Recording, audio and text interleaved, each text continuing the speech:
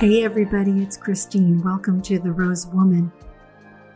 If you're a person who is entranced by science, by all of the miraculous little details at the nano level, at the molecular level, at the macro level of how all of the systems of nature work, how the engineered technologies that we manage to piece together from natural components work, or if you're somebody who is intrigued by emergent creation, by how there can be a blank sheet of paper and then 6 months later an object, and 12 months later a community, and years later an industry, and years after that, that blank sheet of paper has turned into something that's changed society completely. If you're interested in that emergent creativity, or if you're just somebody who likes knowing stuff, who appreciates others and can fall into the dance of their mind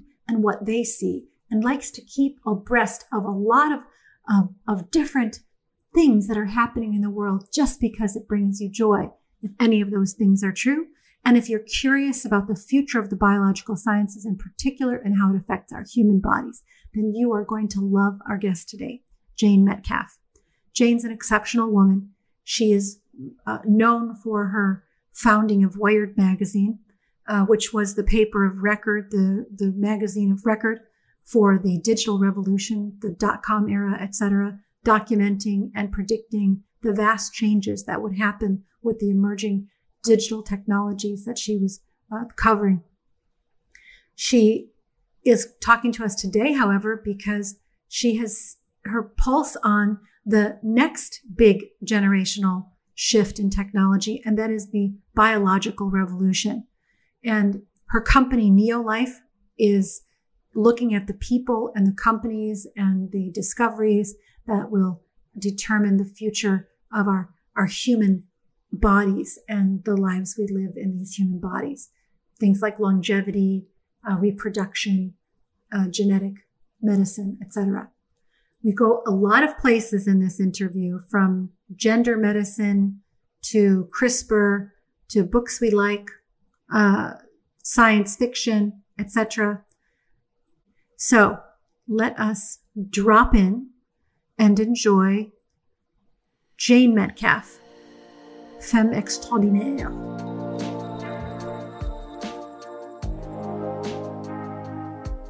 I'm so happy today to welcome to the Rose Woman Pod Jane Metcalfe. I can't tell you exactly when I first was introduced to her, but it was many, many years ago.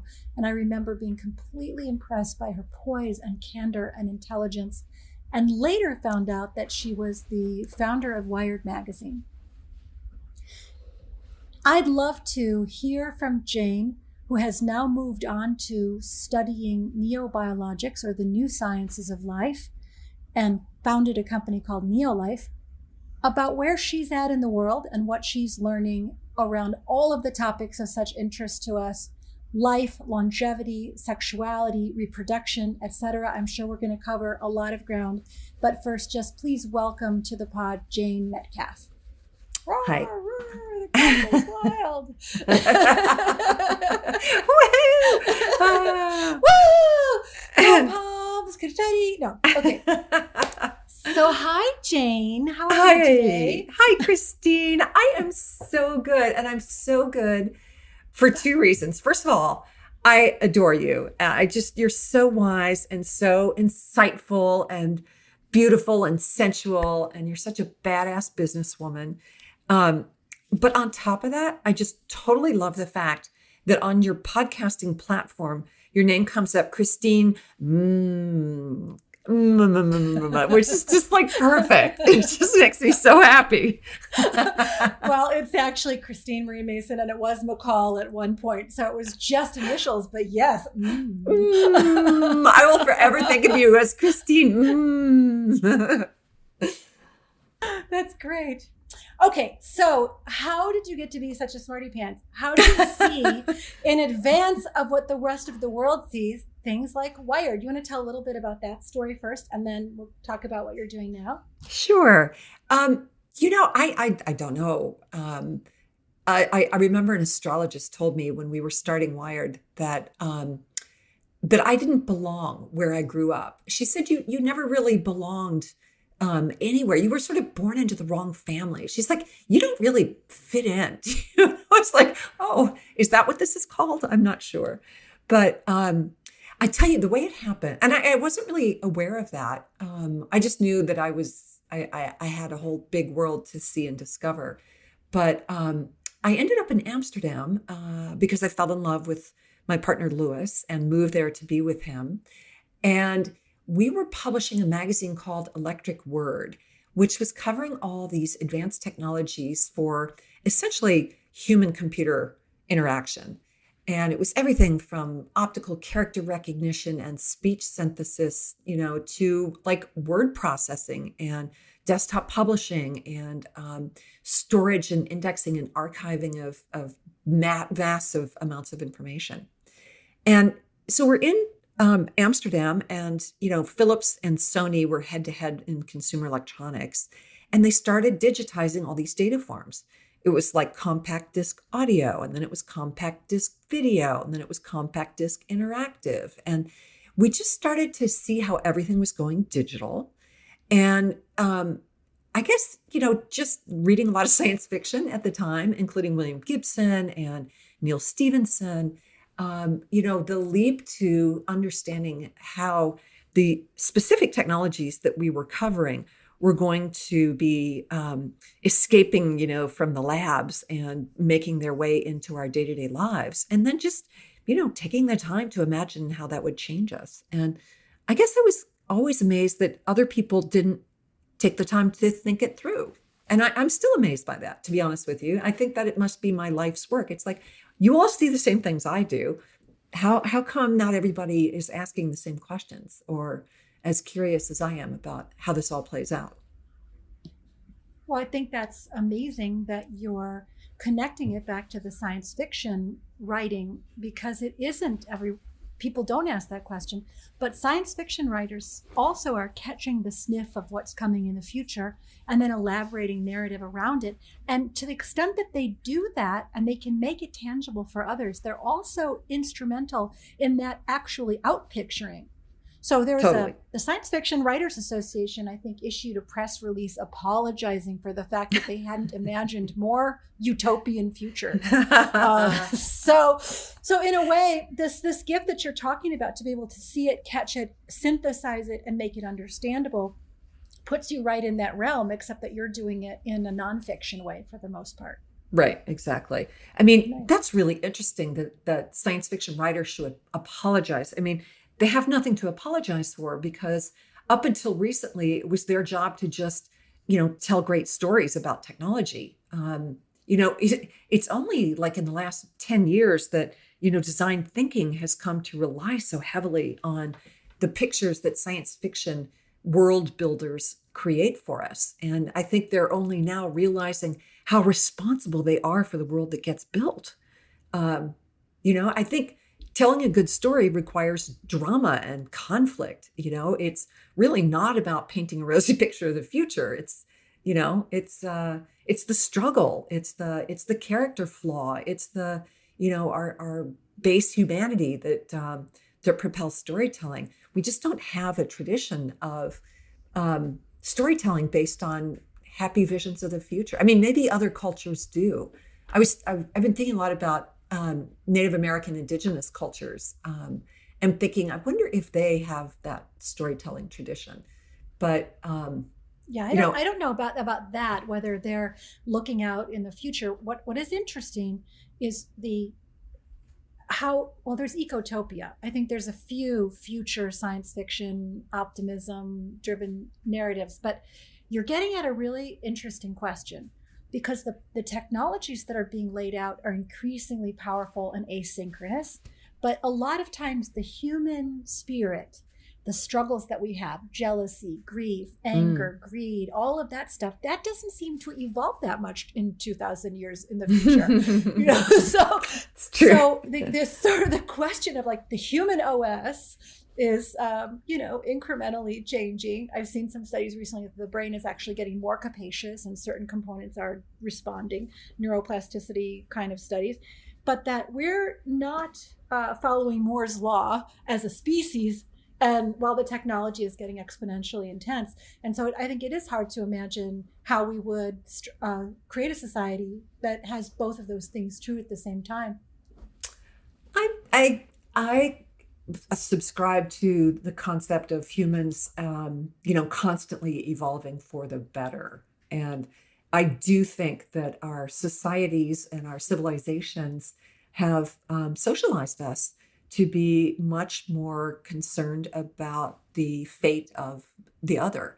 We spend a lot of time thinking about, the haves and have-nots and, the capitalist market and how that drives, individual desire over, group solutions. But if you actually look at history, I think that we are far less violent and ultimately less selfish as a species today than we've been in the past. Maybe not among, within our own tribe or within our own family, but writ large, I think there's far less kind of meeting base needs at the expense of the other today than there has been in the past. And, I actually think that the rise of things like meditation, is leading to a global consciousness that I'm excited by. I think they're simultaneously powerful forces like capitalism that at times put us at odds with that. But I do think we're getting better as a species. I do think we're evolving. You would be in good company. I mean, Steven Pinker wrote that landmark book, The Better Angels of Our Nature, and pointed out a lot of data in that. But your larger point that the sort of evolution of human consciousness to more of a singularity is supported by a lot of integral ecology thinkers, a lot of integral spiritual thinkers, where they say that the universe is intentionally, it complexifies and complexifies and complexifies to the point where it, human consciousness becomes a singularity also. So hopefully, it will happen soon that we'll all really sink into this sense of being deeply interconnected. I think that's the reality.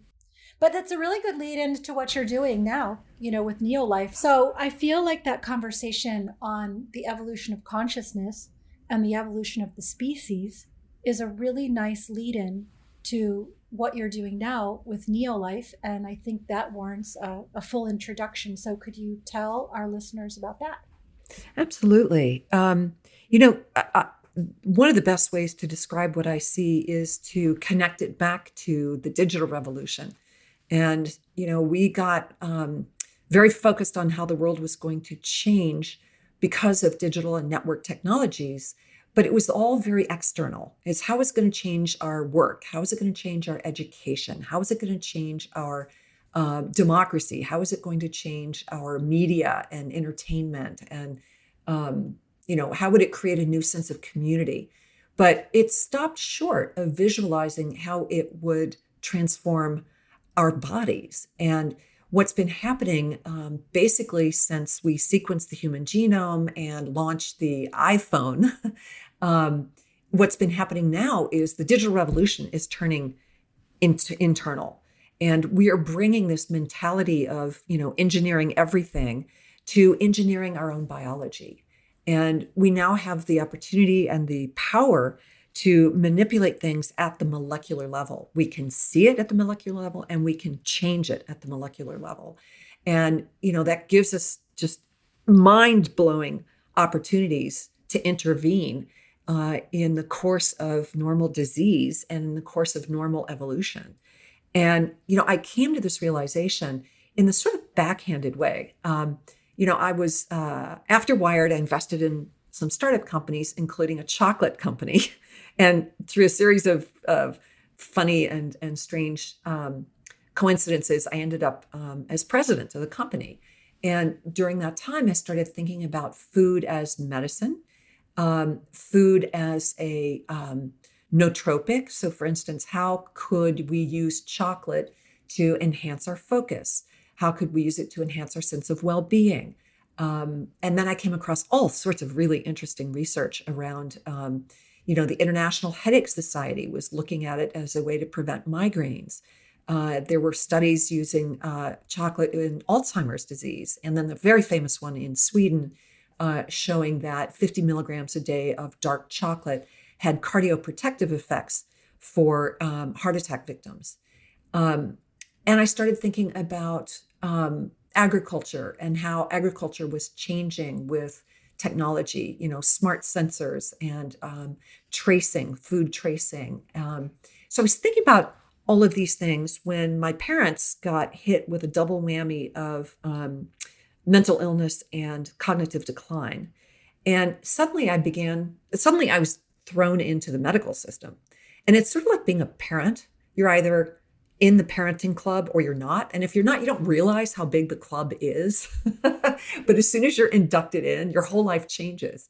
And I think it's that way with our medical system. If you're not involved and engaged with it, you don't think too much about it. But as soon as you do engage, it's such a shit show. It's such a horrendous waste of resources and such a horrifying miasma of conflicting interests. And, with greater investment and declining results, it's just ripe for innovation. And a dear friend of mine, Daniel Kraft at Singularity University, was hosting a conference that I attended that was a bunch of MDs and PhDs. And I intended to go and lurk in the background to see what I could learn about state of the art of neuroscience. What could we learn about schizophrenia and mental health? What were the tools and latest research around Alzheimer's and dementia? And I was just going to, absorb whatever I could. And instead, I had this total epiphany. And I felt like the days of like Macworld in 1992 or 3, when we took our kind of idea for Wired and our understanding of the way human-computer interaction was advancing, and then met all these extraordinary, brilliant, creative people who had these passionate visions for making the future better using digital technology. And that was like 1992. Flash forward to 2015. And all of a sudden I'm feeling goosebumps. As a journalist, as a storyteller, you don't really ever imagine the story of our lifetime landing in your lap for a second time. But that's how it felt. It was like we were there at the advent of the digital revolution. And suddenly I found myself in the room at the dawn of what I now call the neobiological revolution, which is how these technologies will transform us, how we manage disease, how we manage our own health and wellness. And ultimately, with the advent of CRISPR and gene editing technologies, how we will transform, our own bloodlines, our own germ lines, our own species. That's a beautiful description of the state of what's happening now. As you were talking, I was wondering what your taxonomy is for dividing up those technologies. Like what came to mind for me was, there's the sort of diagnostic components of technologies. There's the behavioral and systemic modification that comes through my iPhone and my apps and my Oura Ring, by the way, which I got because of you. Oh, excellent. It's amazing.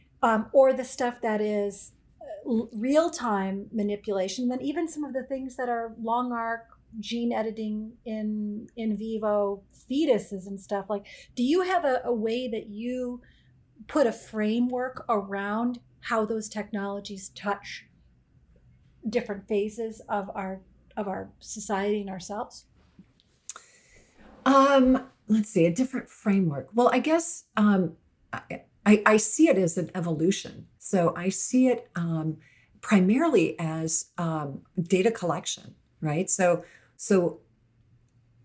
digital technologies have enabled us to see things we could never see before. So imaging technologies, for instance, which allow us to visualize the brain at the level of individual neurons, and computational models that allow us to envision how a memory actually moves through the brain, like what different parts of not just everyone's brain, but your brain, either a functional magnetic resonance imaging, fMRI, or, with these advanced and increasingly inexpensive EEG caps with sensors, we can see inside the brain.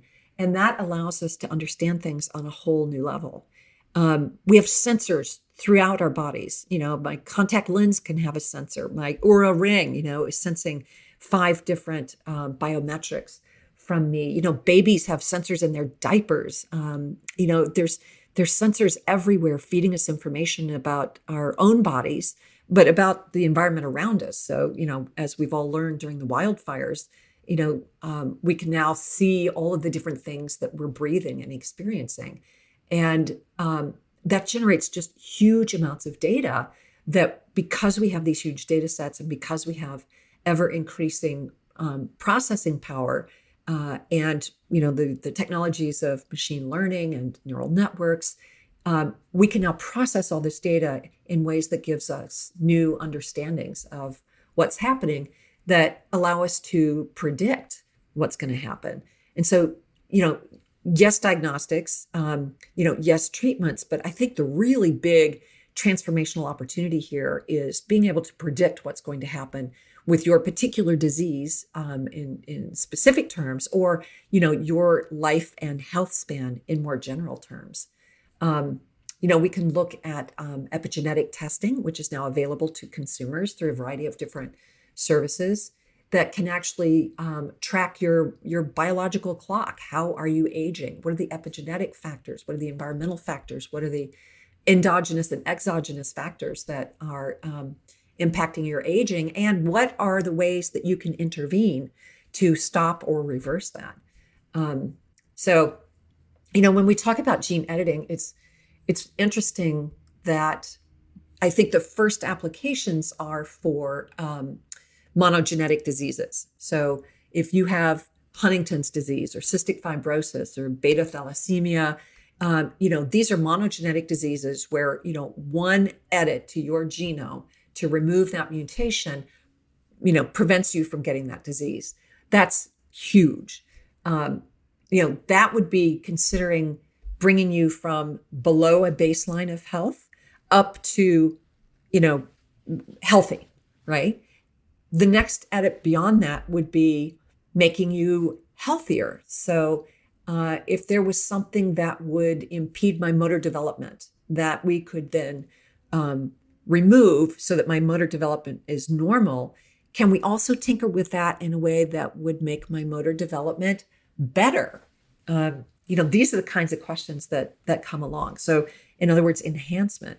And then, the ultimate crazy stuff, which is give me capabilities I wouldn't otherwise have. I guess the answer is I have a lot of different taxonomies for thinking about this.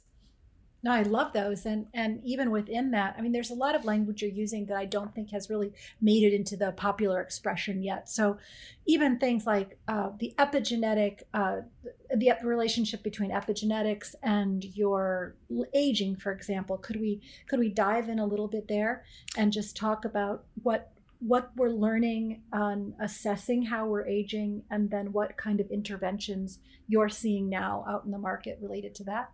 Sure. You're born with the genome that comes, half from your mother and half from your father. But you also inherit an epigenome, which is something that we've only recently discovered. Epigenetics are the chemical transformations that take place on your DNA that impact the expression of your genes. So it's how does your lived experience and your environment impact your genes, and how do those genes then transform your health? So you can be born healthy, but live in a place that's full of toxins, for instance. Or you could introduce those toxins yourself through, poor diet or smoking or excessive drinking or other drugs use, what have you. We've learned in recent decades that we can actually inherit an epigenome back a few generations. So trauma is something that is passed along that transforms, it can transform my genome in an epigenetic way. I can pass that on to my children and even to my grandchildren. So there have been studies around in Holland,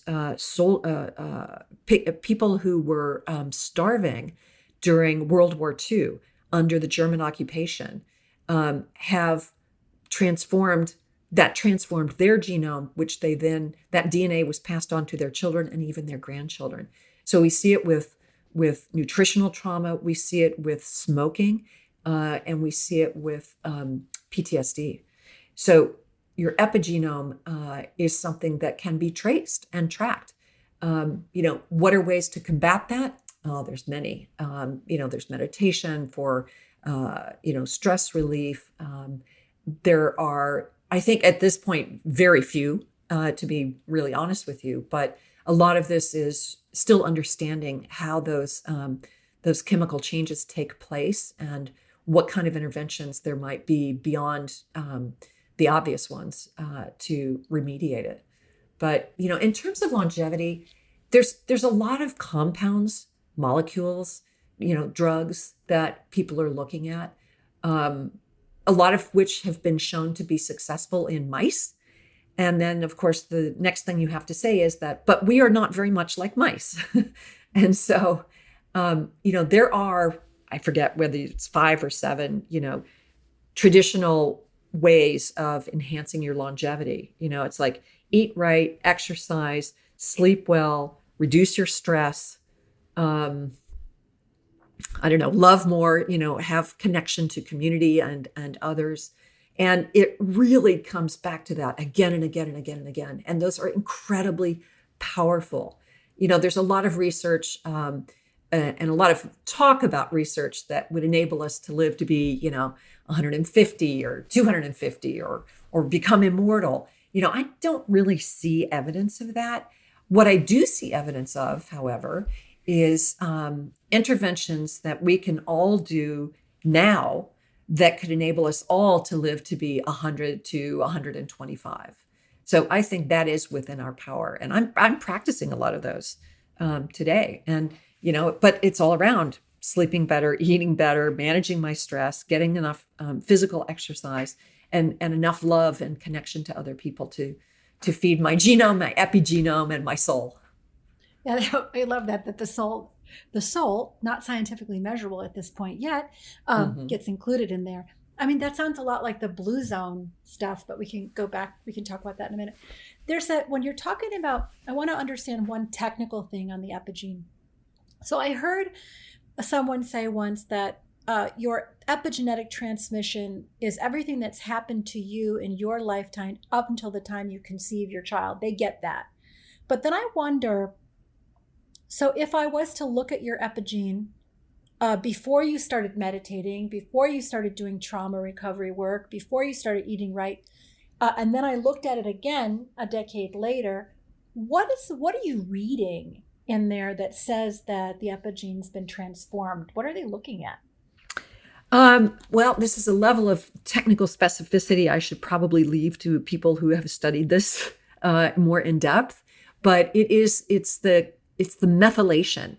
So it is the way that the nucleotides are being transformed by chemistry. And that's as far as I should go. Okay, fine. Yeah. I have more technical questions for you. You can keep taking the 5th, but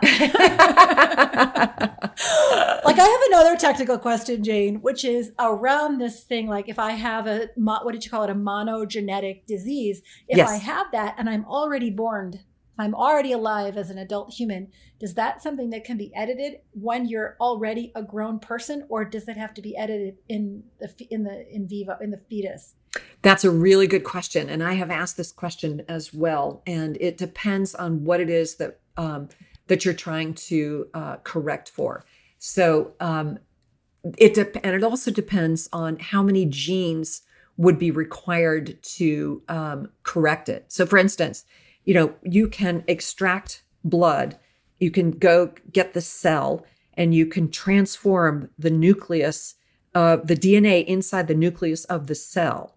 And in some cases, and unfortunately, I can't tell you which ones, but in some cases, just injecting that a few cells back into your body can solve the problem. In other cases, the volume of corrected cells that would be required to be injected back into your body is so great that it is unreasonable, not practical, not theoretically possible. And then there are genetic corrections that can only be done in an embryo to prevent the disease from happening in the first place. So it really depends on what it is that you're trying to address. So now we're seeing some glimpses into what's technically possible. And I know this is a controversial way to view things, but you might not know this, that I've been in this PhD program in religion and philosophy. And one of my subjects lately is integral ecology. And inside of that, we're reverting back to Lovelock on Gaia theory, Nice. which is, when it came out, he was basically ostracized by the scientific community. Mm-hmm. And now you have our friend David Ewing Duncan working with Craig Venter on a book that basically says, it's 100% true. The biota, there's biota in the space in between us. It's in the air, and that humans are biota on the Earth's ecosystem, that it's a singular entity. And so the theory is getting a lot, not only in that environment, but in other environments that, we're part of Gaia, we're not individuals. Mm-hmm. And within that, the idea that the human species is in and of itself a networked organism, not us as individuals, although we think that about ourselves. So now you go in and you start CRISPRing up bits of our genetic heritage, inheritance, and our future without understanding the system in which it's nested. And that even though it might have a bad outcome for an individual actor in the system, there might be some long arc or collective adaptive trait to that. And we haven't done a very good job as a culture at understanding how you pull one lever over here and it has unintended consequences over there. So I'm just wondering, like, what you're seeing in the scientific community as they start dropping in and editing genes, just like in the GMO environment on food supply. Where is the dialogue happening around the long arc impacts of these micro switches going on and off? Oh, that's such an important question. And, the good news is there are conversations happening all over the scientific community on this topic. And, outsiders who don't understand, how science is made, which I considered myself an outsider completely. I mean, just because I was in the tech world doesn't mean I understood science at all.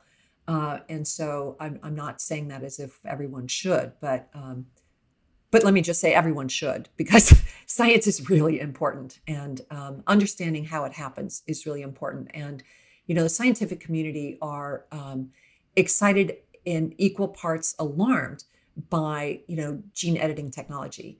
It's a dream come true if you are a researcher, trying to prevent Huntington's disease, if you're a doctor trying to treat patients with this, the idea that we could eliminate these diseases entirely is a dream come true. I mean, it's like, what more would you want for the human race than, to eliminate these horrific inherited conditions. But the CRISPR community, in fact, Jennifer Doudna, let's just take a minute for women winning the Nobel Prize in chemistry. How exciting was that to see the original inventors and discoverers of, the CRISPR gene editing technology winning the Nobel Prize, 2 women. Amazing. This was a big year. They also it was also the Nobel Prize in physics and in literature. So we had a good year. A really good year. Actually, I think we are on track to becoming a matriarchy.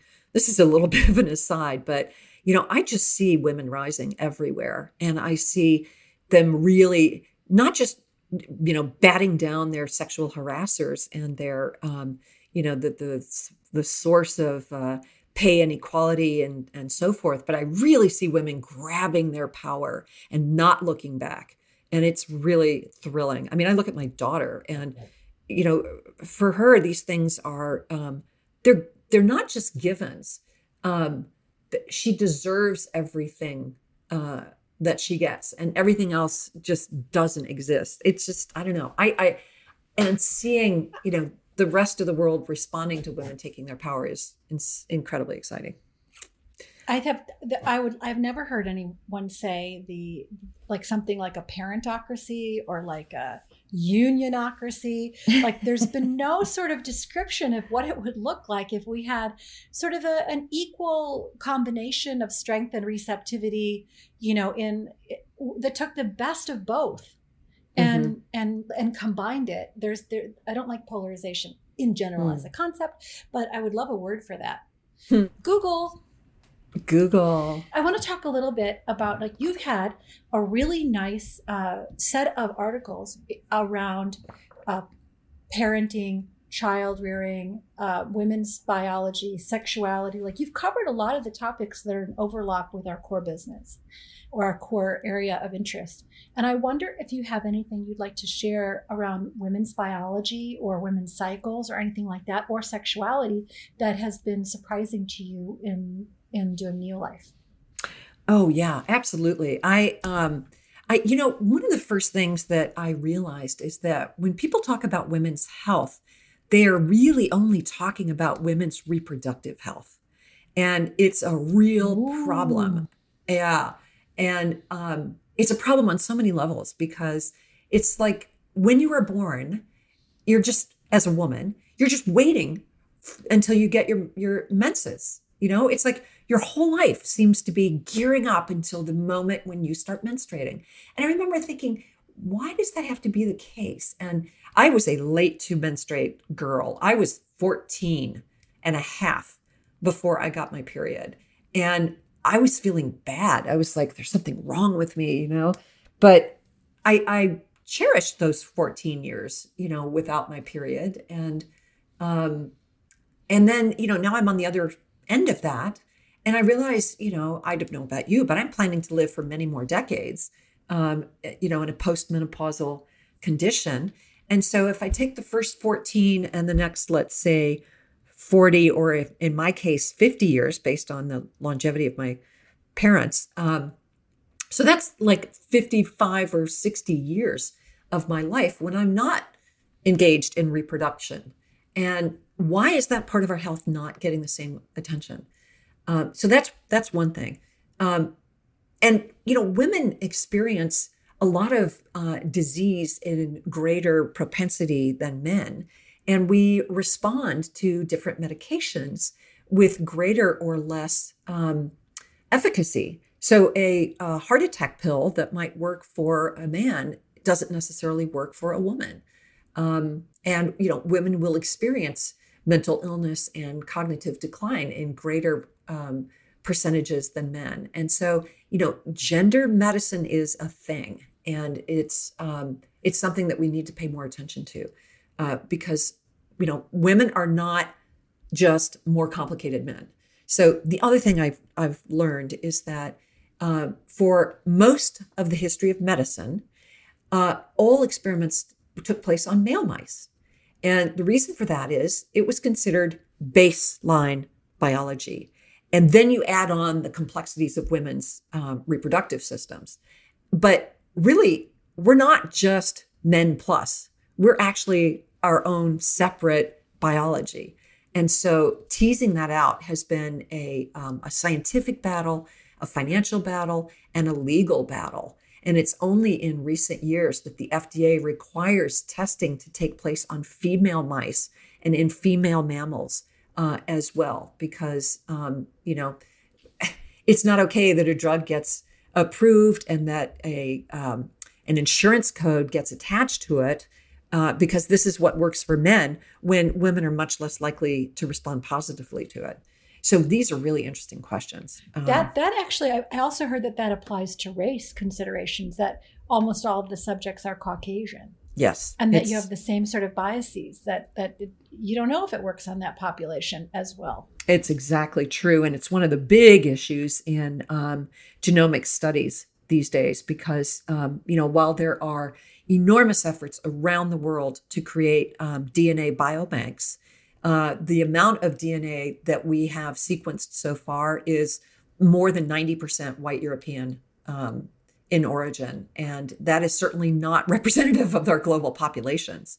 And so, I'm aware of efforts in China, efforts in Africa, less so in Latin America, strangely, to develop those biobanks so that we can actually get a read on the human species as a whole, and not just those people who are aware of and have access to genetic testing to contribute, because it's clear we need a lot more information to manage, a global pandemic and to manage, what would be optimum ways to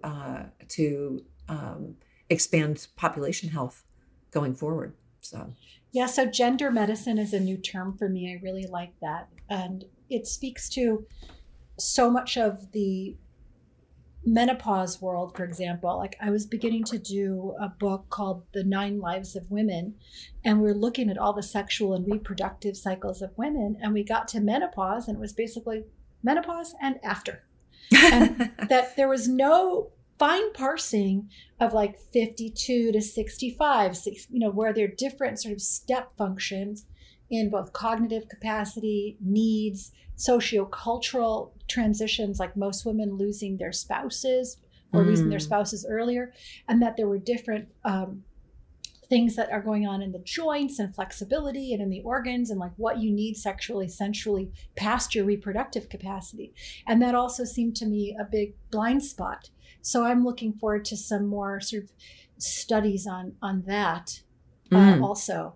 Oh, well, I hope that you are in touch with a number of these places. I know Yale is one place, University of Texas is one place where they have some brilliant researchers working on women's health, postmenopausal health issues, where I think you could find some really interesting data. But, the whole concept of postmenopause is really interesting. I mean, back to my point where, a woman seems to be defined by her reproductive life. I was perimenopausal, who knows, probably starting in my late 20s, which I only discovered, when I got pregnant. I didn't know that what I was experiencing was considered perimenopausal. I have friends who are in their 50s and 60s and even 70s who are still experiencing hot flashes. So the whole idea that menopause is, a couple of years of discomfort is a myth. I mean, apparently there are many women for whom it just becomes a permanent part of their lives once they stop menstruating on a regular basis. So that's something that... so maybe it even needs a new name. Maybe it's like a hormonal regulation or hormonal dysregulation or something like that. And then we can view it as more like the epigene, I guess, more related to how you live and the interaction between your hormones and your lifestyle or something like that. But that would require, to your earlier point, a lot more detailed sensors, like more look at you as an individual and not relying on a body of data. And I haven't really, have you seen anybody out there who's doing a sensor that could look at your sort of hormones on a daily, weekly, monthly basis? Is anybody doing that? Well, there's been a lot of companies that are designing a daily fingerprint prick that could do a daily blood test on you. And I don't know who's going to be the first to market. There was one company we were tracking because they were on track, and then at the last minute they kind of bailed and have gone quiet on us. But the idea was you go in your bathroom and you brush your teeth and you just like prick your finger, and that blood testing is the analysis is done and sent to your doctor or to your watch or your phone or whatever you want. That would be really, really interesting. And I think we will discover the extent to which, our bodies are like this weird combination of like genes and bacteria and hormones and neurotransmitters. And, it's like we're just a sack of flesh and bones and chemicals, and this happened to me. I remember kind of understanding all of this around the same time, like understanding my genome and my microbiome at the same time as I was experiencing menopause and, losing the amount of estrogen that I was currently using, and how all of a sudden it was like, wow, there goes my personality, and one bowel movement could completely transform the bacterial balance in my body.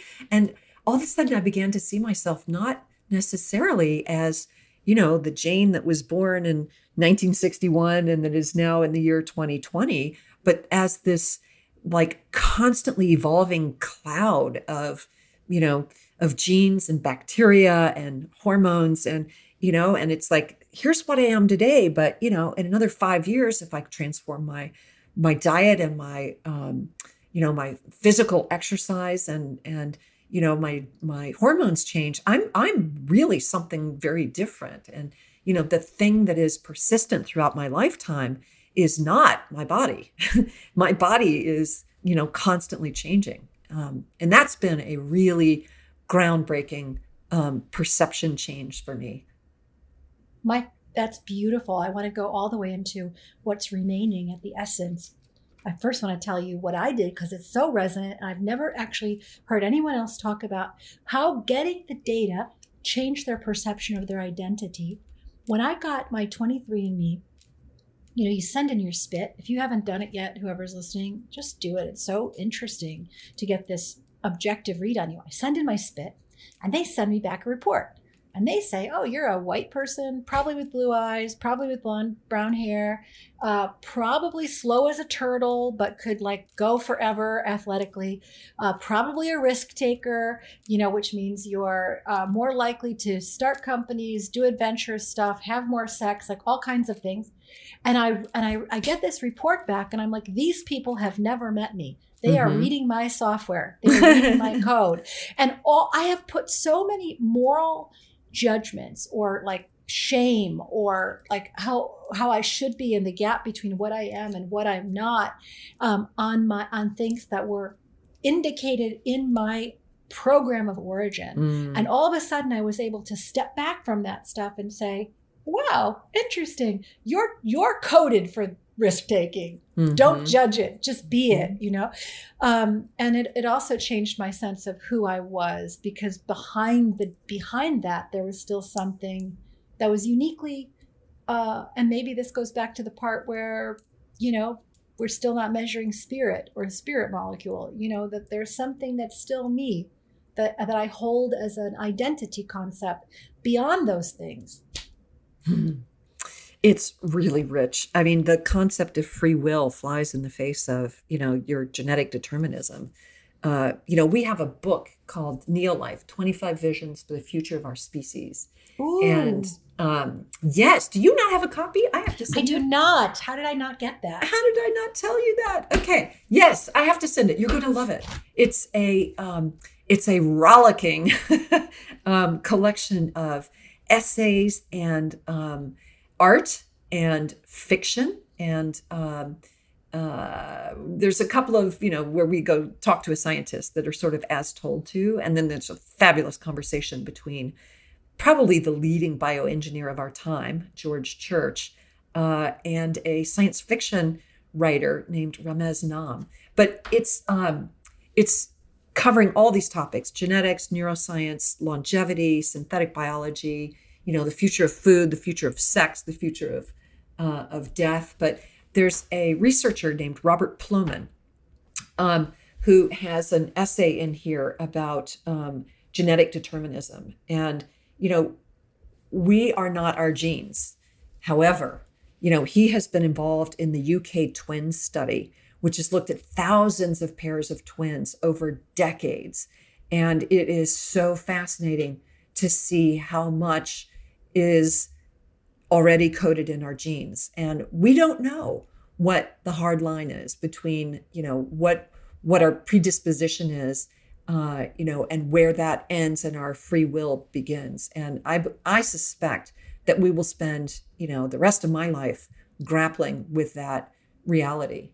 And not only our free will, you were talking about the biome earlier, and there's all of this data that says if your certain bacteria or parasites inside of you want something like to reproduce themselves or to be fed by you, that they will hijack your behavior. Oh, yeah. So that's even that stuff. If you haven't, what is it, Your Brain on Parasites? That's a really good read, because Yeah. Your Brain on Parasites is like, oh, I am a contagious cold virus. I would like to spread myself. I'm going to hijack your brain and make you more social in the time between you're contagious and the time you feel symptoms, And so like, really? So am I as an introvert now go to parties Wow. just because of this virus? So there are things like that in the book that also really make you question who are you as an entity? Absolutely. And then you're back in the realm of religion and spirituality. You're back into, I am unending consciousness, and the body will die away. And maybe that's how you keep coming back into and making sense of the machinery of you. I feel like we are, there's a Buddhist concept. I can't tell you which flavor, that we're made up of different elements of things that have come before us. I can't subscribe to the concept of reincarnation. I just can't wrap my head around that. There's just no evidence for that. On the other hand, I do see, the twinkle of my grandfather's eye, in my uncle. And I can see, somebody's smile, passed from my dear friend down to her daughter. I think there's some playfulness, that has existed in the world before, that goes back into some giant cauldron, and it all gets, spun around together, and out, comes a new combination of all of these things. And it's kind of the only thing that in my mind connects what we know of science with our tradition, our religious and sort of psychiatric or psychological traditions. The concept of the archetype comes back again and again across all these different cultures. So yeah, I think one of the things that we have learned is that dichotomies are in many cases false, right? I mean, we used to say this person is autistic. Now we say they're on the spectrum. You used to identify as a female, but maybe now you identify as more on a spectrum, and maybe you fluctuate between, your gender identities. Maybe who we are as people fluctuates over time. Maybe it's more like, the planet is breathing, we are breathing, it's in and out, expanding, contracting, and changing. This is kind of, I think, a much easier way of understanding our particular journey. We were dealt this hand, these genes, this microbiome, the choices that we make impact those things becoming either more pronounced or less important, either, helping us or hindering us. And then, when we leave behind all these things that we accumulated, and all of the ways that they grew and interacted with the other microbes on the planet for the next generation. That is beautifully said. The teacher that I have, Thomas Hubel, says that you, Jane, and me, we are the cumulative intelligence of hundreds of thousands of years of evolution appearing as us. That you have all of the knowledge of prior generations in you, and that what you're doing with your life will determine what that information and knowledge is for all future generations. And by zooming out, you see yourself nested in this giant chain of evolution, of consciousness, of beingness, which is a beautiful way. It informed me in a lot of ways. In one way is that not only do I have in my genetic inheritance, just as a person alive in 2020, my immediate family, but I have the resilience of everybody who's ever survived war, who's ever survived pandemic in me also. Like, I know how to handle change. I know how to be in this moment, and I don't have to be afraid because I can lean into all of that inherited knowledge. Beautiful. I do want to say this about the brain. Okay. And that is that, many mammals are born with their brains complete, right? They come out of the womb immediately able to stand and suckle and, find food. There's very little adaptation required before the mammal is fully functional. They may not know the best hunting spot or, exactly how to fly, but their brains are essentially fully formed. Not so with humans. Our brains are unformed, right? We don't know how to see. We don't know how to speak. We don't understand how to process, touch. Touch and smell actually might already be programmed, but there's no evidence that a newborn baby can actually see or knows that the brain knows how to process the visual inputs that are coming in. And we know that sound and vision are both things that are adapted over time. So as the infant is making sounds, they're hearing those sounds and they're getting feedback. So there's that level of cognitive development happening. They're simultaneously getting feedback from their parent, like positive feedback or negative feedback, like, oh, that's a good sound that I like. It's, or it's a bad sound and the child learns not to make that sound.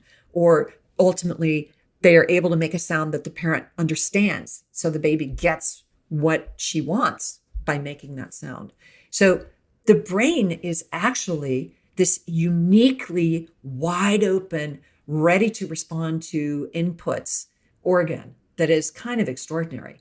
So to your point, yes, you stand on the shoulders of every generation who came before, and your brain is uniquely capable of responding to the environment that you were born into, because all of the inputs you get are going to change the course of evolution and development of your brain.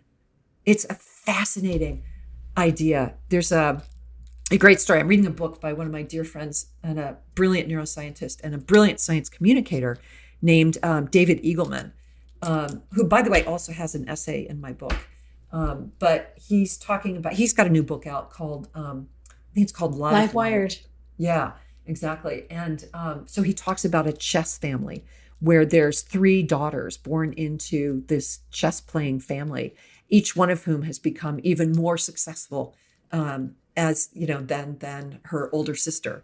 And, the idea being that the family literally focused on chess right from the beginning. And all of the data inputs those girls got as they were growing up was around chess. Am I making a good move, a bad move? Will this move make my father happy? Will it, get me the rewards I'm looking for? And if you get that input, that will prime your brain for that output, for that result. So it does explain a lot about not just our genetic inheritance, but also our lived experience and how, children of musicians or artists or chess players or computer programmers, are so good.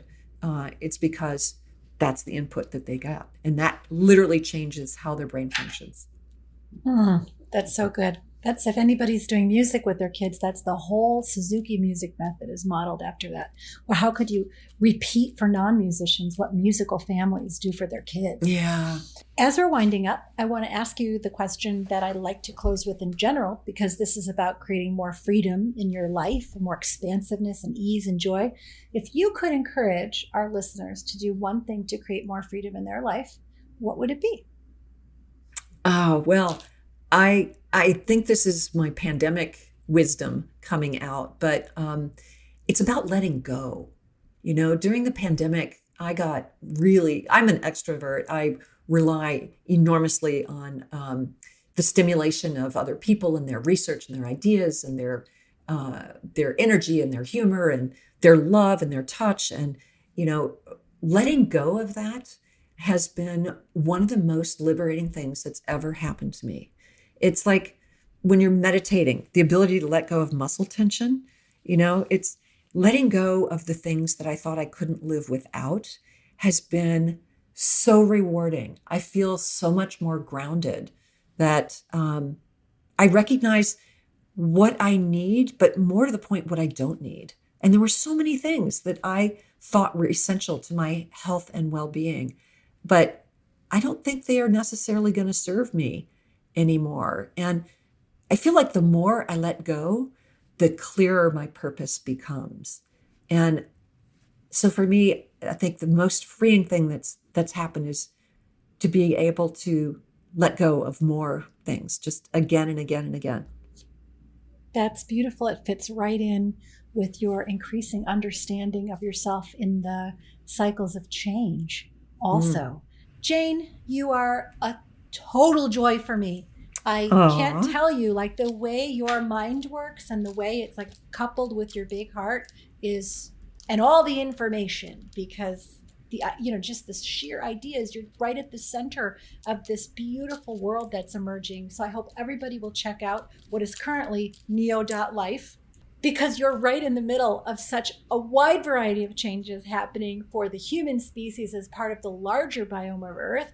I hope everyone will learn more about you and what you're doing at neo.life, neo.life.